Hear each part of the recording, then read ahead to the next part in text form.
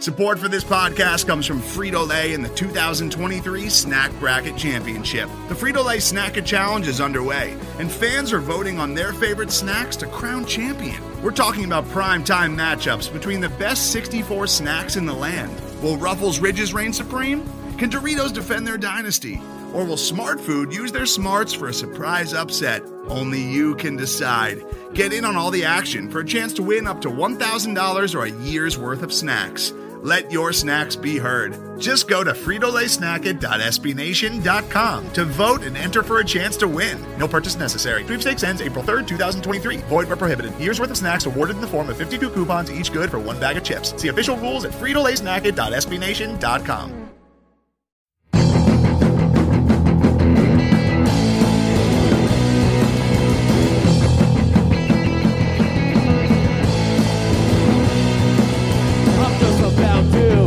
Welcome to Royals Review Radio. I'm Max Reaper, the editor of Royals Review. Joining me as usual is Sean Newkirk. Sean, how are you this evening? Max, I'm here. I'm ready to wrap up the season here. Ready for the last week of Royals baseball. Also joining us is Matthew Lamar. Matthew, are you ready for this exciting last week of Royals baseball?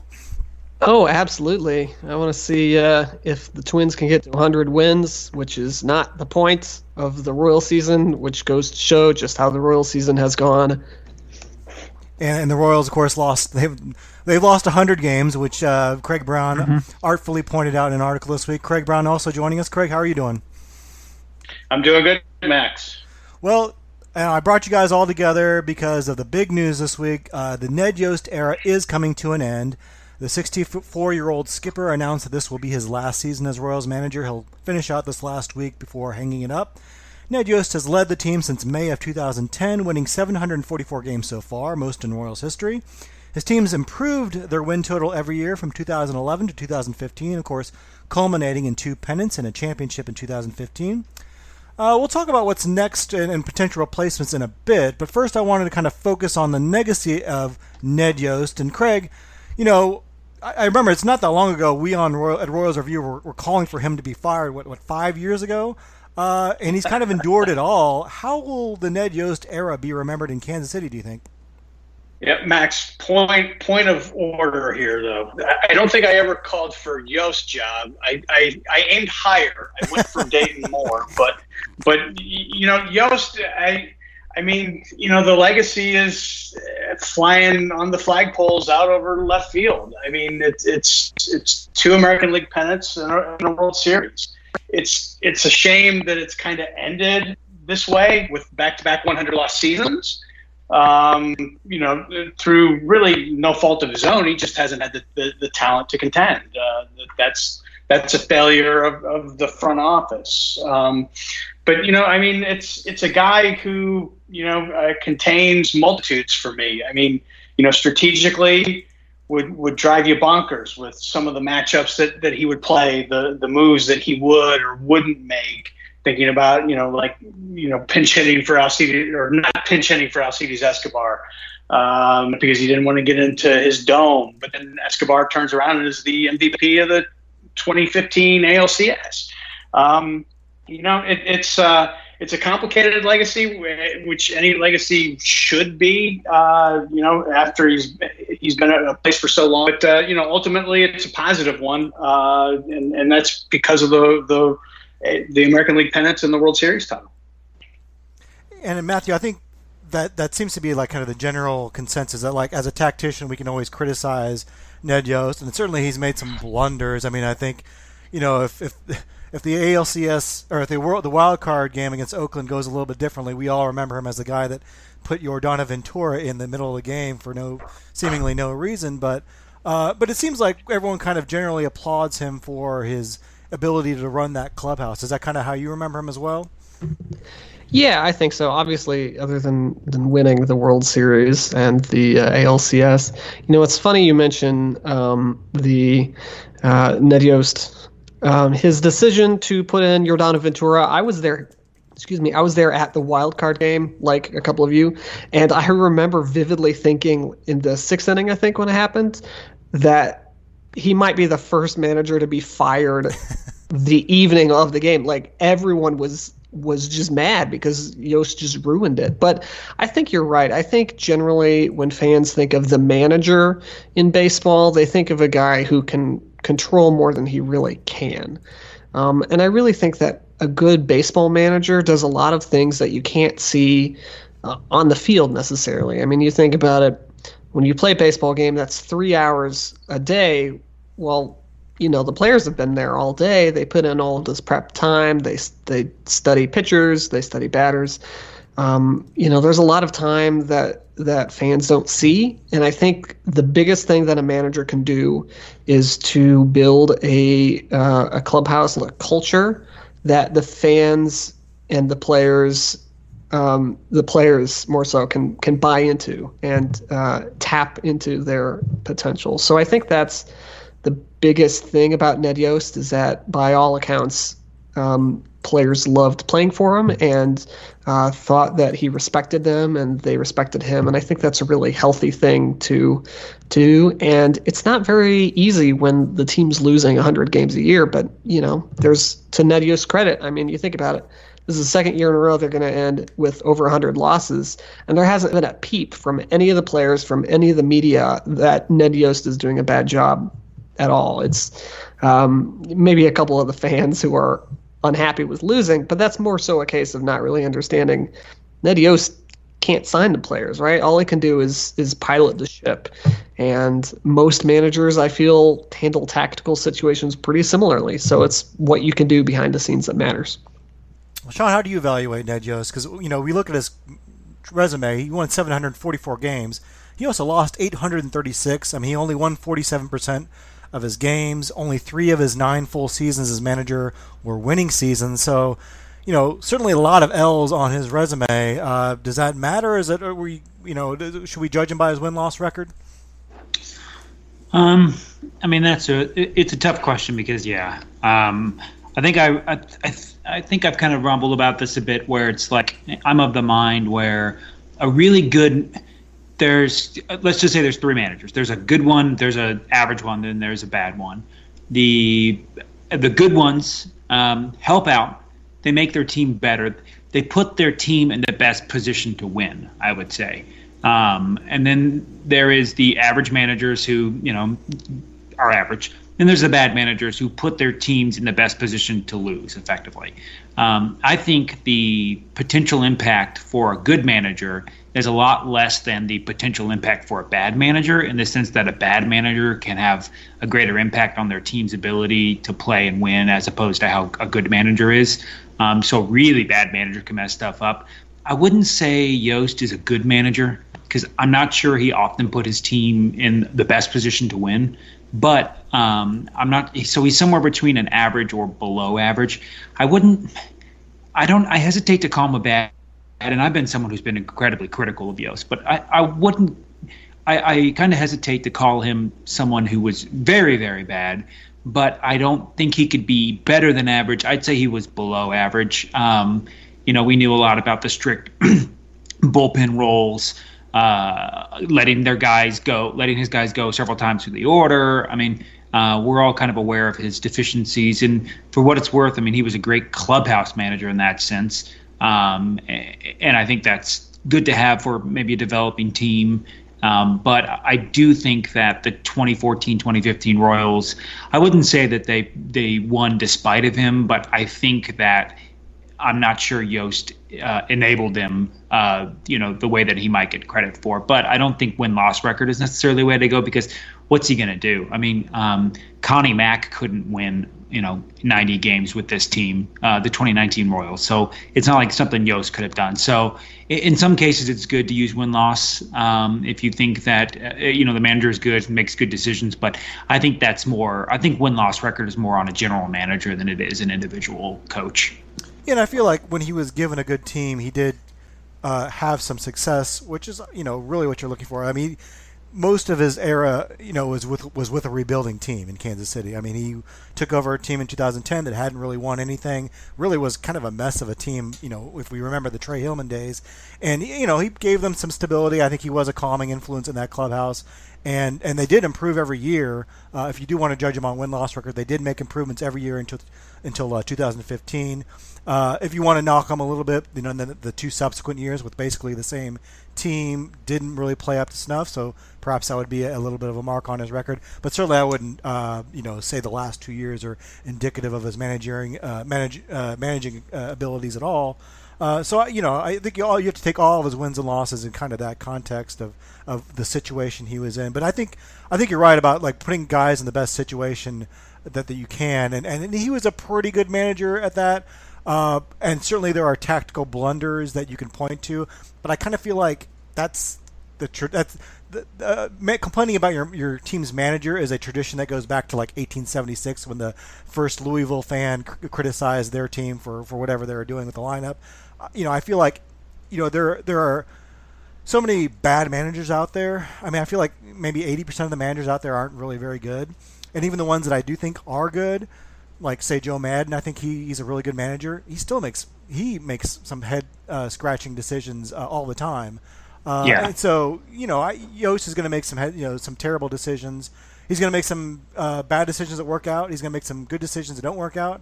And that's just kind of comes with the territory. Certainly the Alcides Escobar leading off thing, stands out as a decision that just didn't seem like it should have worked, and it did somehow. And that was just kind of the way Ned Yost, and he didn't apologize for it ever, That's just kind of the way he was.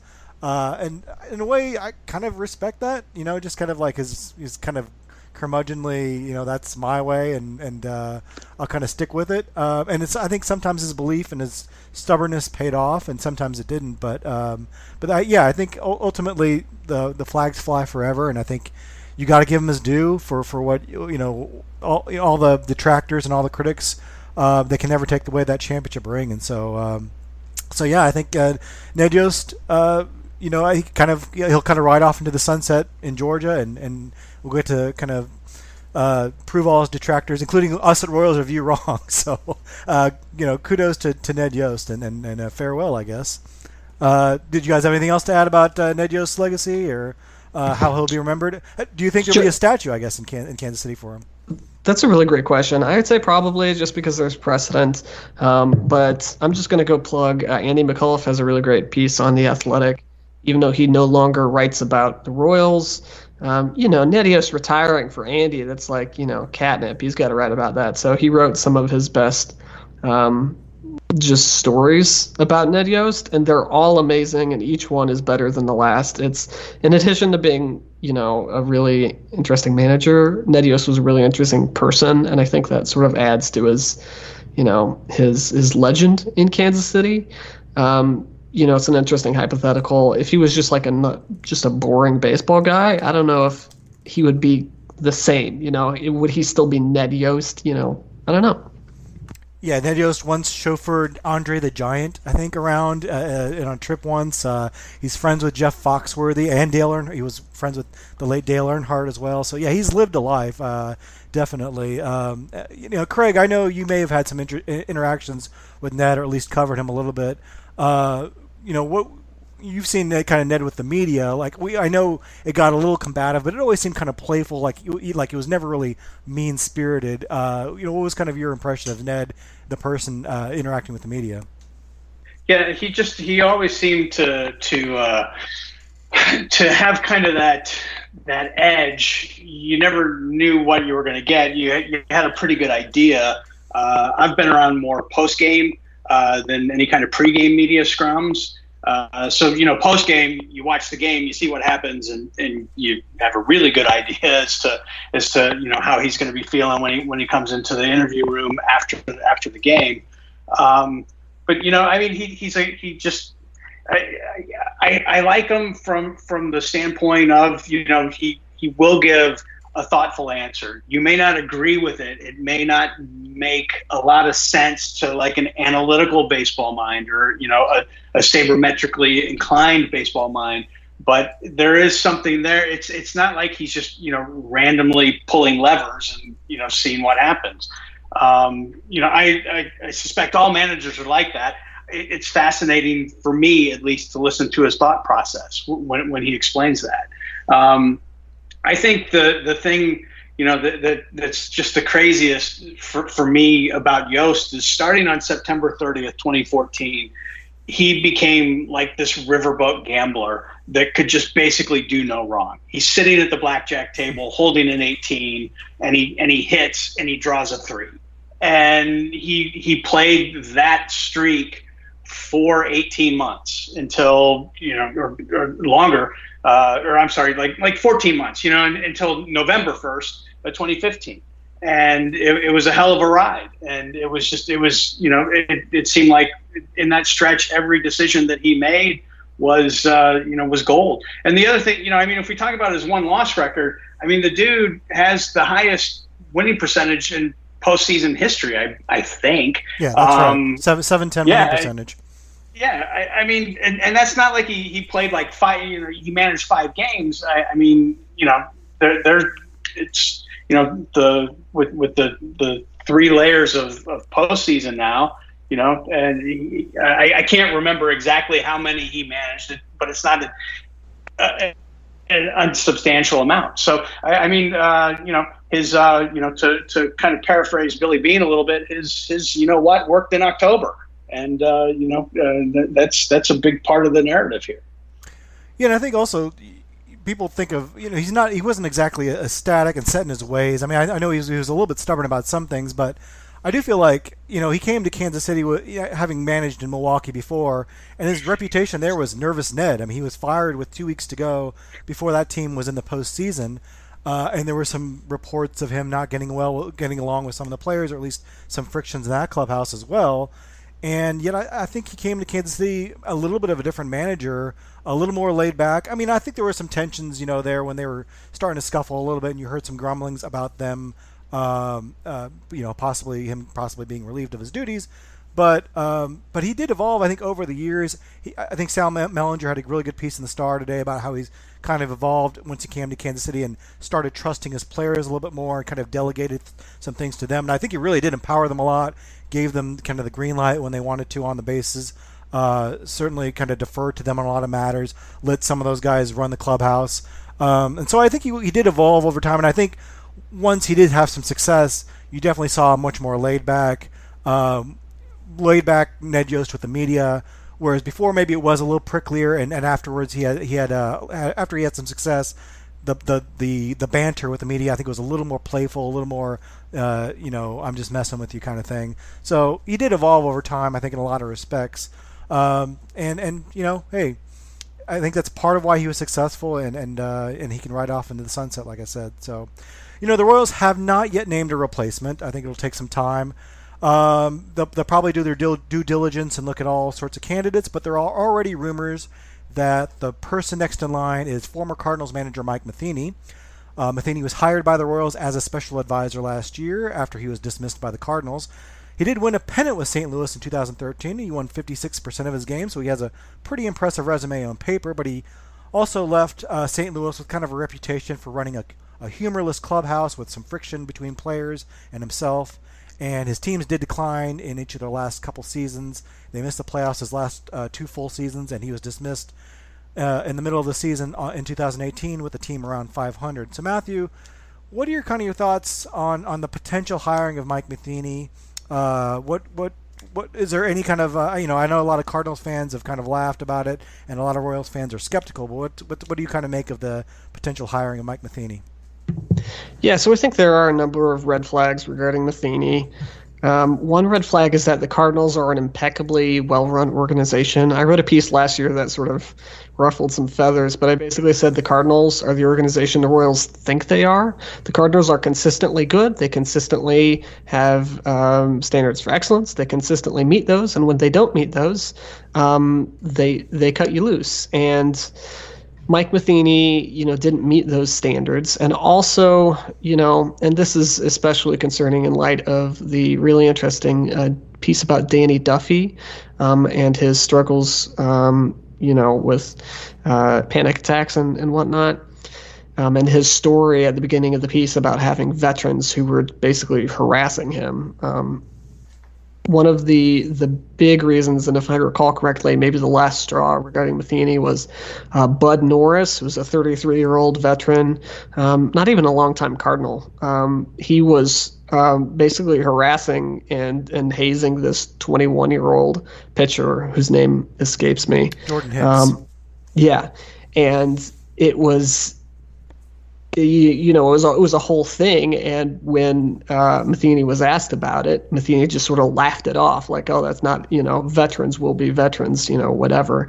And that's just a huge red flag, because it seems to be in total opposition to the clubhouse that Ned Yost ran, which was really open and really fun and really, accepting. And that Duffy has been able to.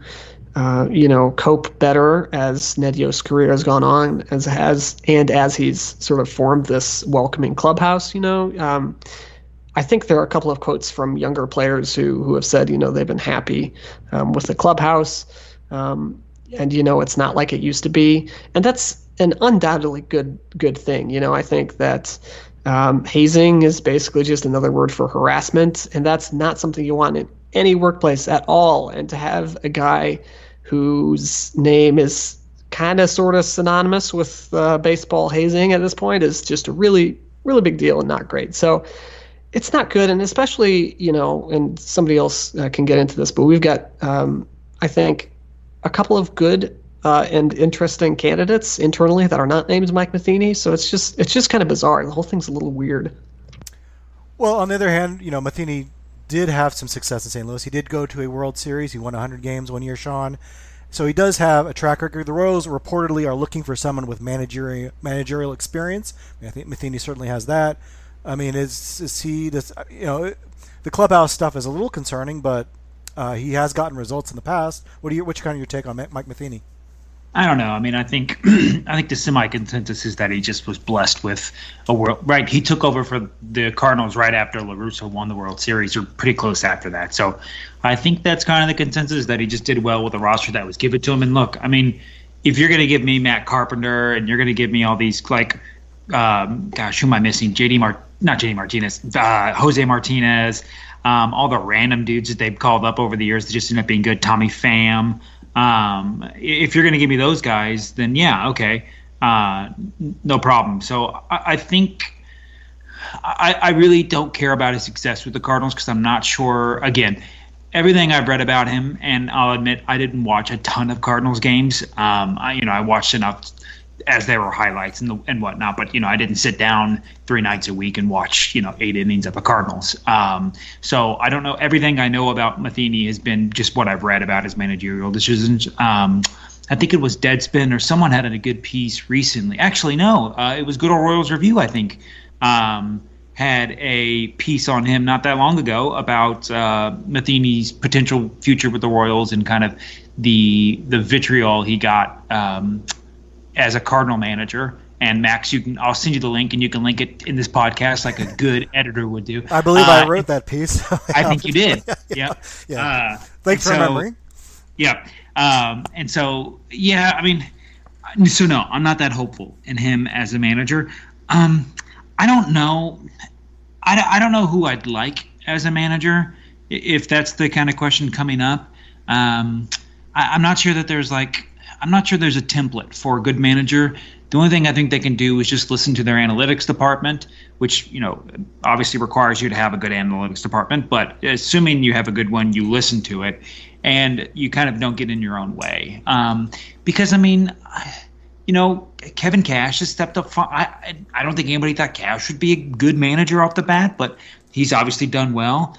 And just kind of stepped in and did good. So I think it's props to the front office. And again, that goes back to what I said earlier about good managers versus bad managers. I think the good managers just don't get in their own way. And basically, run the clubhouse well, don't get in your way. I think that's the way to go. So I don't know. I don't think I have anybody. You mentioned analytics, and that's sort of, I guess, why Matheny didn't work in St. Louis as well. He was very kind of averse to analytics. He takes a very old school approach, and I think that's part of why maybe the Royals brought him on, or they like kind of what he brings to the table. Craig, Bob Nightingale of USA Today is already reporting this is kind of a done deal. We did see this template where the Royals hire a special advisor with Ned Yost. They brought Yost in as a special advisor in 2010, and 5 months later, he was their manager. Is Mike Matheny kind of a certainty at this point, you think, as the next manager? And what's kind of your take on him? Man, I hope not. I mean, I'm in line of thinking, along with Matt. It just, there's just too many red flags from his time in St. Louis, and we just spent a half hour talking about how Ned Yost was like a master of managing the clubhouse, and Matheny just seems like the anti-Yost as far as that goes. I think it would be really unfortunate for the Royals to go that direction. I think if the Royals want to stay internal, you've got Pedro Grifol, who is kind of been the conduit between the coaching staff and the analytics staff. He really embraces the analytics, is a believer, is somebody that that I think has a good rapport with most of those players in that clubhouse, and would do a great job. You've got Mike Jerschley, the third base coach, who has managed, of course, for the longest time in AAA Omaha. So obviously he has experience working with young players. That's another candidate that would be ideal.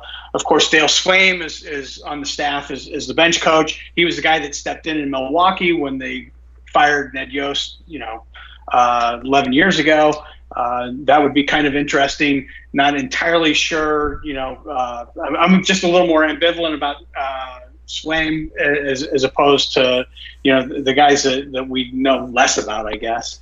I think that there's an opportunity here. I think that the Royals really need to, and I hope that they do their due diligence. If they want to go outside, I'll throw a couple other names out there. Raul Ibanez, who of course is forever going to be popular in Kansas City, just about anywhere that he's played in the past. Currently with the Dodgers, that might be a really interesting hire. Somebody else, if you want to go really outside the box, I mean, you hear really positive things about the leadership of Carlos Beltran. I mean, would that be crazy? I mean, that's just a name that I'm just like, throwing out there. I've heard nothing, that's like the longest of the long shots. But, if we're talking names, why not throw Beltran into the mix? Yeah, Ibanez and Beltran seem to be two guys that who don't have any coaching experience at all, but their names get tossed out as like, oh yeah, that guy would make really good managerial candidate just because of the way he conducted himself as a veteran. And of course, we all remember Raul Ibanez and how how he rubbed off on the Royals in 2014, and was a really great presence in that locker room. Beltran right now is a special advisor with the Yankees. Ibanez is a special advisor with the Dodgers, so it's uncertain whether or not those guys would even be interested in managing. But certainly, I think you're right. If they were interested in that and interested in coming to Kansas City, it would probably make sense to at least bring them in for an interview. Jeffrey Flanagan does say that hold off on the Mike Matheny talk. It's not a done deal yet. He does point to Grifol and Dale Swaim as internal candidates. And Matthew, is there anything, anyone you're looking for to be a candidate, or maybe qualities you're looking for in a potential manager, that the Royals should be looking for when they hire the next skipper? Yeah, I think, like I said earlier, I think one of the biggest things a manager can do is sort of be the leader of the culture. And you think of all of these startups, which place so much emphasis on culture and everything. And, when you zoom back a little bit from baseball specifically, a company's culture and how people interact with each other and the standards for which they interact and help each other is really important for any workplace, and especially in baseball. So I'd be looking for a manager who could be really good at forming a cohesive, being the captain of the ship, basically. And the tactical stuff is sort of secondary in my book, because I feel like a lot of times a lot of managers just, do the same sort of thing, right? If you have a righty who's been pitching an inning, and he's got 2 outs, and there's a lefty coming up who is really good against righties, and you've got a lefty warming in the pen, every manager in baseball is going to swap out, for that lefty manager, unless that, right-hander happens to be Wade Davis or something. So I don't think that the tactical considerations are as big. And to that end, I think Pedro Grifol would be good. Being bilingual, I think, is a huge deal. And Carlos Beltran, I agree, is also something else. And I don't know. I recommend you guys read Astroball if you haven't. To all the listeners, there's a really interesting, plot line in the book about how the Astros got beat in 2015, and the brain trust sort of said, "Hey, we need someone to be like a cohesive, player that can just sort of bridge the gap and help clubhouse chemistry." And Carlos Beltran was that guy. And there's a lot of information in there about Carlos Beltran throughout his career, and with the Royals and the minor leagues and the major leagues, was always the guy who sort of just gelled and was able to help people. And there's a story in there. I think it was Game 7. Carlos Beltran noticed that Yu Darvish was tipping his pitches, and he told everyone. And the Astros won Game 7, and they won the World Series. So I think Carlos Beltran would be an interesting choice. I think there's a movement in baseball that more recently where you don't have to have managers who have had years of experience. I mean, if you look at like Gabe Kapler and stuff. So probably Beltran or Grifol, I think, would be my choices. Of course, Beltran and Ibanez both have Royals ties. Just to throw out a couple other names of guys that may have Royals ties. There's Dusty Wathan, who that is the son of former Royals manager John Wathan, who was a longtime player and manager here. Dusty Wathan is a third base coach with the Phillies right now. He of course spent his time as a player in the Royals organization as well, and grew up in Kansas City, so he'd have some ties here. An interesting name that I hadn't really considered, Jay Bell, who spent 1 year with the Royals, so I don't know if he has deep ties to the Royals, but he's a Double-A manager with the Yankees, and has had some success in their minors, and has had a hand in developing some of the young players they have as well. So, perhaps they go with one of those routes. It could be that they go entirely outside of the organization. I mean, Ned Yost didn't have any Royals ties, so maybe the Royals go in a different direction, and they look for someone who's just considered a really good name out there. And I expect I'll probably come out with an article here in the next week or two looking at a more exhaustive look at candidates. But I know Astros bench coach Joe Espada is considered a pretty good candidate out there. If the Royals are looking for someone with managerial experience, of course, Mike Scioscia is still available. I don't know if he's retired for good. There's rumors that he may be linked to the Padres job, which opened up this week as well.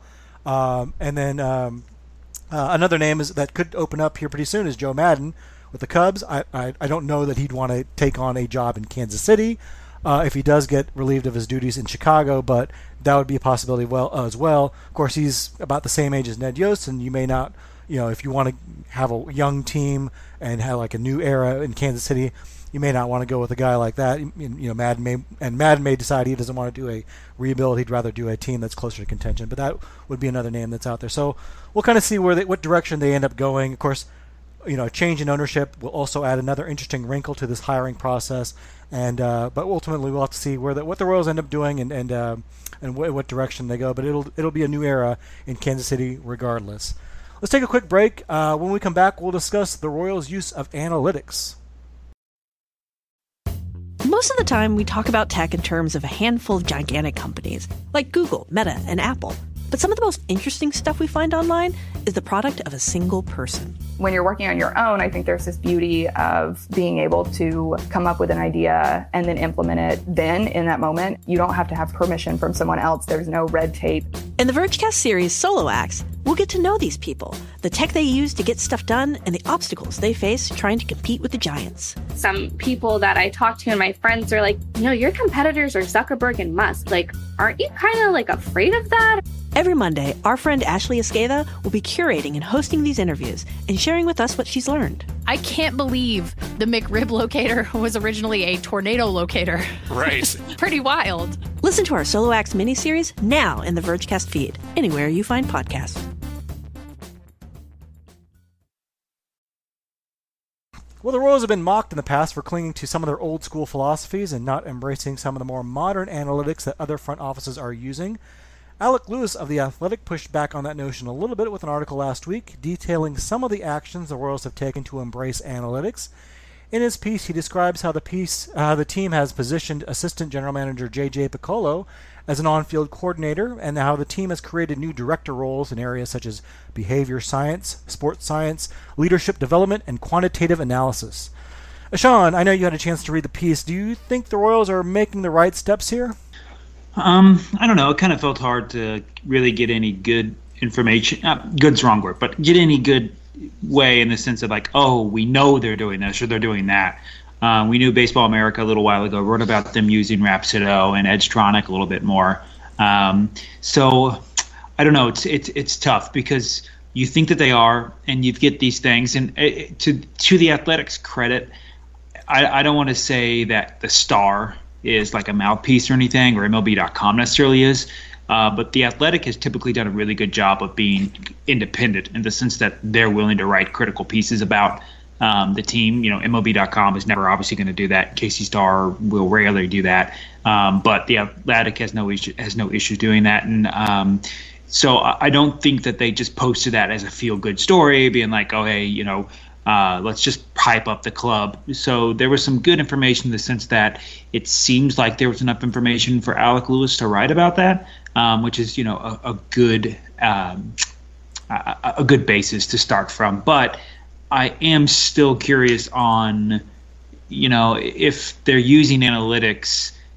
It's tough to see either the information is good and it's not getting up to the top, or the information is bad and it is getting up to the top, because I'm not sure if we've seen those thought processes really played out. But, with the off-season signings last year, Jorge Lopez pitching a bunch, Keller, Junis kind of maybe taking steps back, just kind of, random things like that where it's like, okay, what positive processes are coming out of the usage of analytics? And that's something that I think we still remains to be seen. But, maybe they just started this, 2-3 months ago, really rolling it out heavy. And, I sat in on that presentation with, I've already forgot his name, the director of research for the Royals. Daniel Mack? Yeah, exactly. And, I got a bit from that, but it still kind of left me wanting to understand what they're doing more. And so, I don't know. We'll see. It was good to read more about it. And, like I said, it's a positive thing that Lewis was enabled to write about that, because there's got to be some smoke there, right? Otherwise, there wouldn't have been a story. So I do like that. But I think it still remains to be seen what their process is and, what that ends up, impacting on the field. Yeah, and I think the piece, if it was lacking anything, was kind of an example of like, oh yeah, we used analytics to fix this swing, or we knew Hunter Dozier had a hard hit rate, we knew he'd come around, or something like that. I think you're right. And I think there was actually an example a couple weeks ago. Brad Keller, in one of his either pregame or postgame interviews, was talking about the use of Edgetronic to kind of work with his some of his stuff, and that it helped him quite a bit. So there are some examples I know of the Royals using analytics to their success. Craig, what was kind of your takeaway from the piece? Do you think the Royals are moving in the right direction? Or are they still kind of behind the curve, or is it just too hard to tell? I'll fall into the category of it's still a little too early to tell. This group is just notoriously cagey by nature. They hold their cards super tight. They're going to reveal just a little bit, just give you a little bit of a taste to get you going. Yeah, hey, there is an analytics department. Yes, they are looking at the data that they get from Rapsodo and all the latest cutting edge technology. What do they do with that? They're not going to tell you. It's the way that I think that's just kind of a top down thing. I think that's just kind of the way that Dayton Moore is. So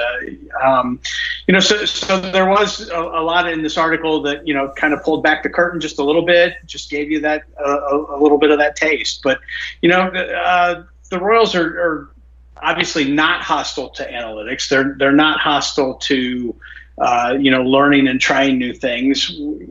I always myself pivot back to how much they've used the shift in the past.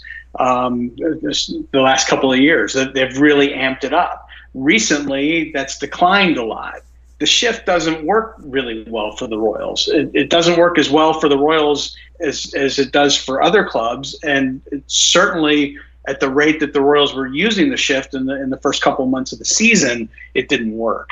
So that's kind of the question. It's like, yeah, you've got this data, you're using it, but are you using it properly? Are you using it, or are you getting the best out of it? And that's what, obviously they're trying to do. I have no doubt they looked at it and said, this isn't working for us. We need to go back to the drawing board. At least you hope that that's what's happened. It's the way that the game is now. You got to have, all these positions that that the Royals have hired for over the last couple of years in the analytics department. It's just going to keep growing and growing and growing. It's good to see that the Royals are open to that. It's good to see that that they've used some of the data in the past that we can at least tangibly see. The next step is just it's quantifying the important data, because there's so much of it out there, and making those adjustments. I hope that we can see some success stories like what we've seen in Houston, and to echo Matt's point earlier about Astro Ball. I mean, the book is loaded with examples. So that's the goal of, I think, every analytics department. It's no different in Kansas City. Well, I think one of the telling quotes, too, from the piece, and I think someone in our internal Slack channel at Royals Review pointed this out, but it meant just talking about Ned Yost and his use of analytics, and it says, the quote is, "Does that mean he uses them like, say, the Oakland Athletics or the Houston Astros? No." and that's kind of, I think, a big part of it, Matthew, is that you can have these great analytics department, but still, and I think Sean pointed this out, you kind of need integration with the coaching staff and the players. You need to be able to communicate this stuff to the people that are actually executing it. And I know the Astros are very aggressive about, when they acquire a player, sitting them down and saying, okay, here's what's working for you and here's what's not, and here's what we've broken it down for you. I don't know if the Royals do that or not. What's kind of your sense on how the Royals are using it? And keeping in mind we're having a new manager, how important is that they get someone that can kind of bridge that gap between the analytics department and the players? Yeah, I think it's super important. I think with the sort of analytics movement, there are two factors to it. There's one, which is what you're talking about here, is are they actually using it? And there's a lot of different ways that you can use analytics as a team.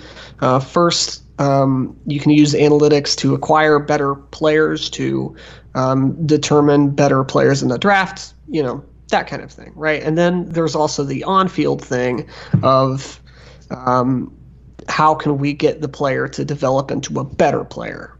So both parts, you have to have buy-in and you've got to use it. So one of my favorite things was Dave Cameron, who was managing editor at Fangraphs.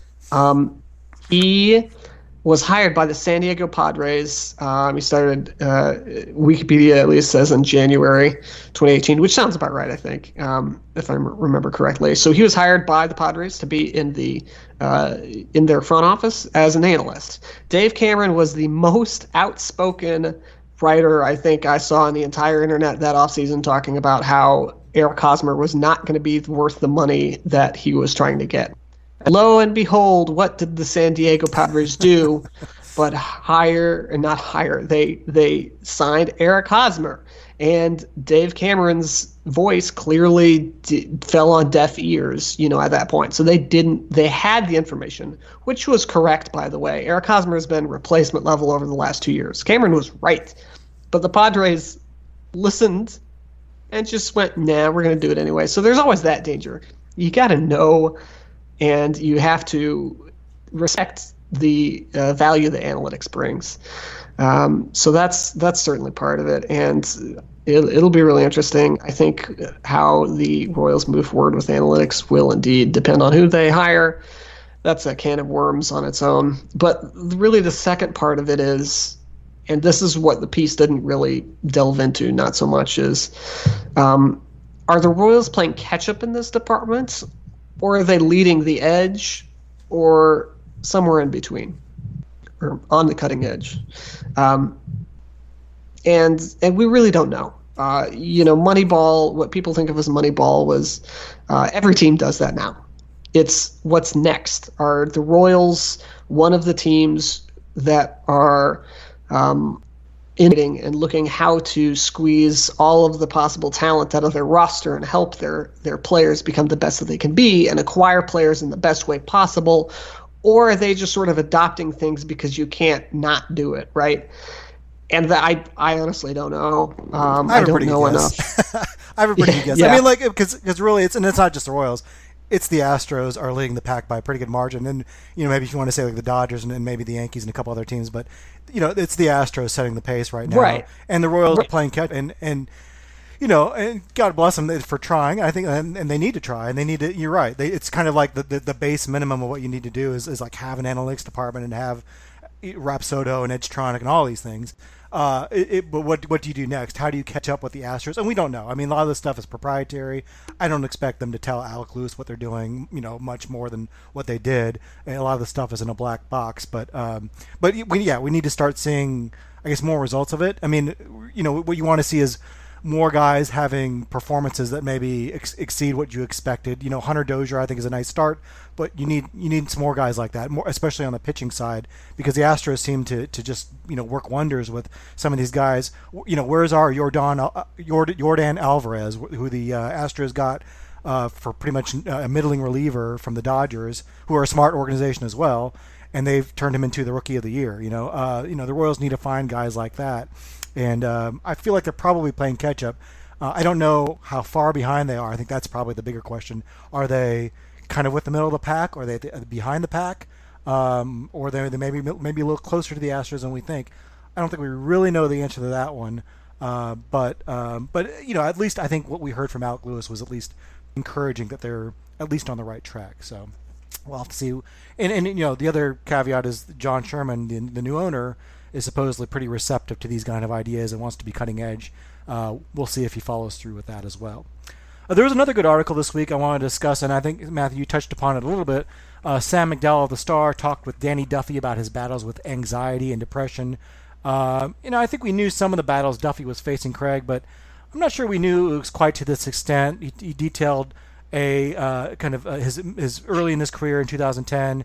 There was a gang of pitchers in the clubhouse that kind of made his life a living hell. Really some awful kind of hazing behavior.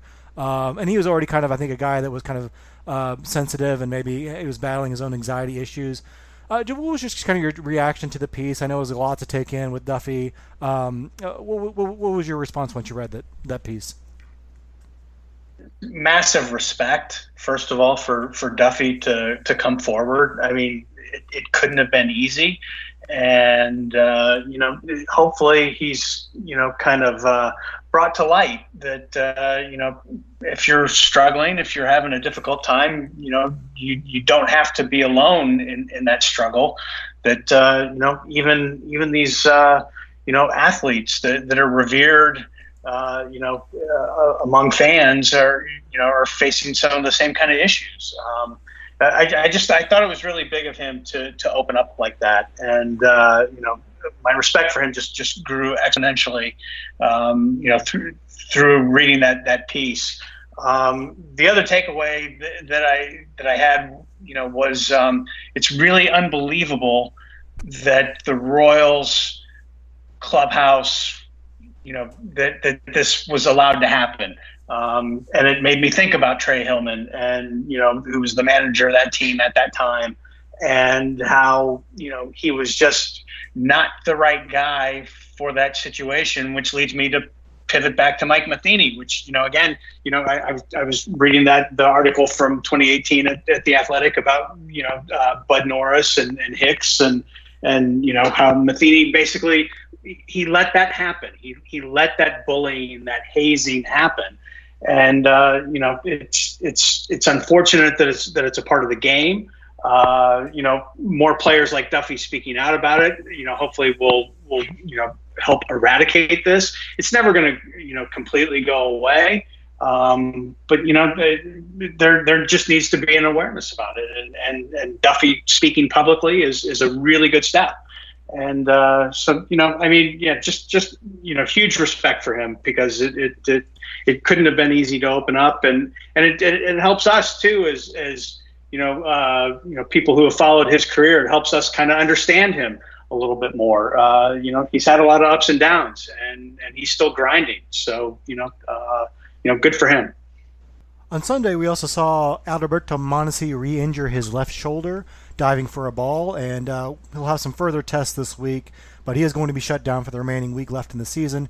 Sean, should he have even been out there at all? I mean, I don't know what was to be gained by having him out in September, and he hasn't. There was a risk, and they asked him not to dive for balls, not to dive on the base paths. Should the Royals have just shut him down in September? I don't know. That kind of seems like it's one of those, like, told you so is the wrong word, but it's one of those words, like, it's in hindsight easy to say, oh yeah, they should have. On the one hand, it's like, okay, he's been back for a little bit, and he's cleared medically. He didn't seem to be having much of an issue when he was playing, other than obviously when he got hurt on Sunday. But he's been mostly fine, it seemed like. But on the other hand, if you have to tell your player that he can't dive, he can't slide, he can't do most stuff, maybe he shouldn't be playing. But I don't really have an issue with him coming back necessarily. In hindsight, it's easy to say that. But I don't know. It didn't seem to affect him. But obviously, when he dove and fell on it, that obviously affected him. So it's kind of hit and miss, I think. But I think mostly no. I think it was fine if they felt comfortable with it. And, they're working with a lot more information on it than we are, obviously. So, but, then again, what's the point of having him play another month or however long he's been back? So I don't know. But I think it was fine mostly. Finally, Jorge Soler hit his 45th home run of the year to tie Mike Trout for the American League lead.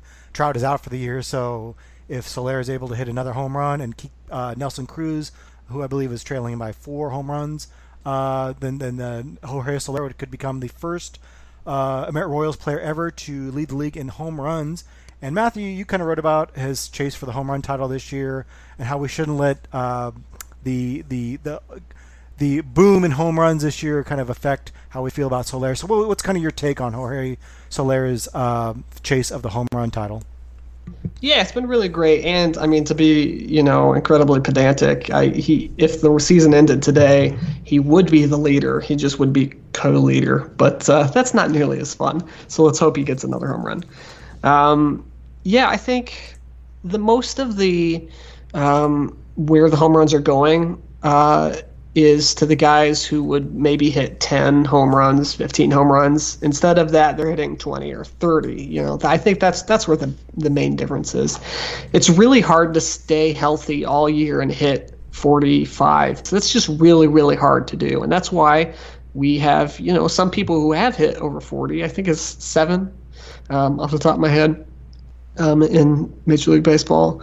But, that's not a lot. And, most years there's not somebody who even gets to 50. And you think about the ball is juiced, right? And no one's hitting 60 or 70 home runs. So hitting 45 is a big deal. It really is. And as for what it says about Jorge Soler, I've seen some rumblings on Twitter, maybe he's taken PEDs, but I don't know how you could look at him before and say, yeah, he could hit 40 home runs if he was healthy. I think that much has been clear his entire career. The problem was, is he going to stay healthy enough? And is he just going to, put the pieces together for a full season?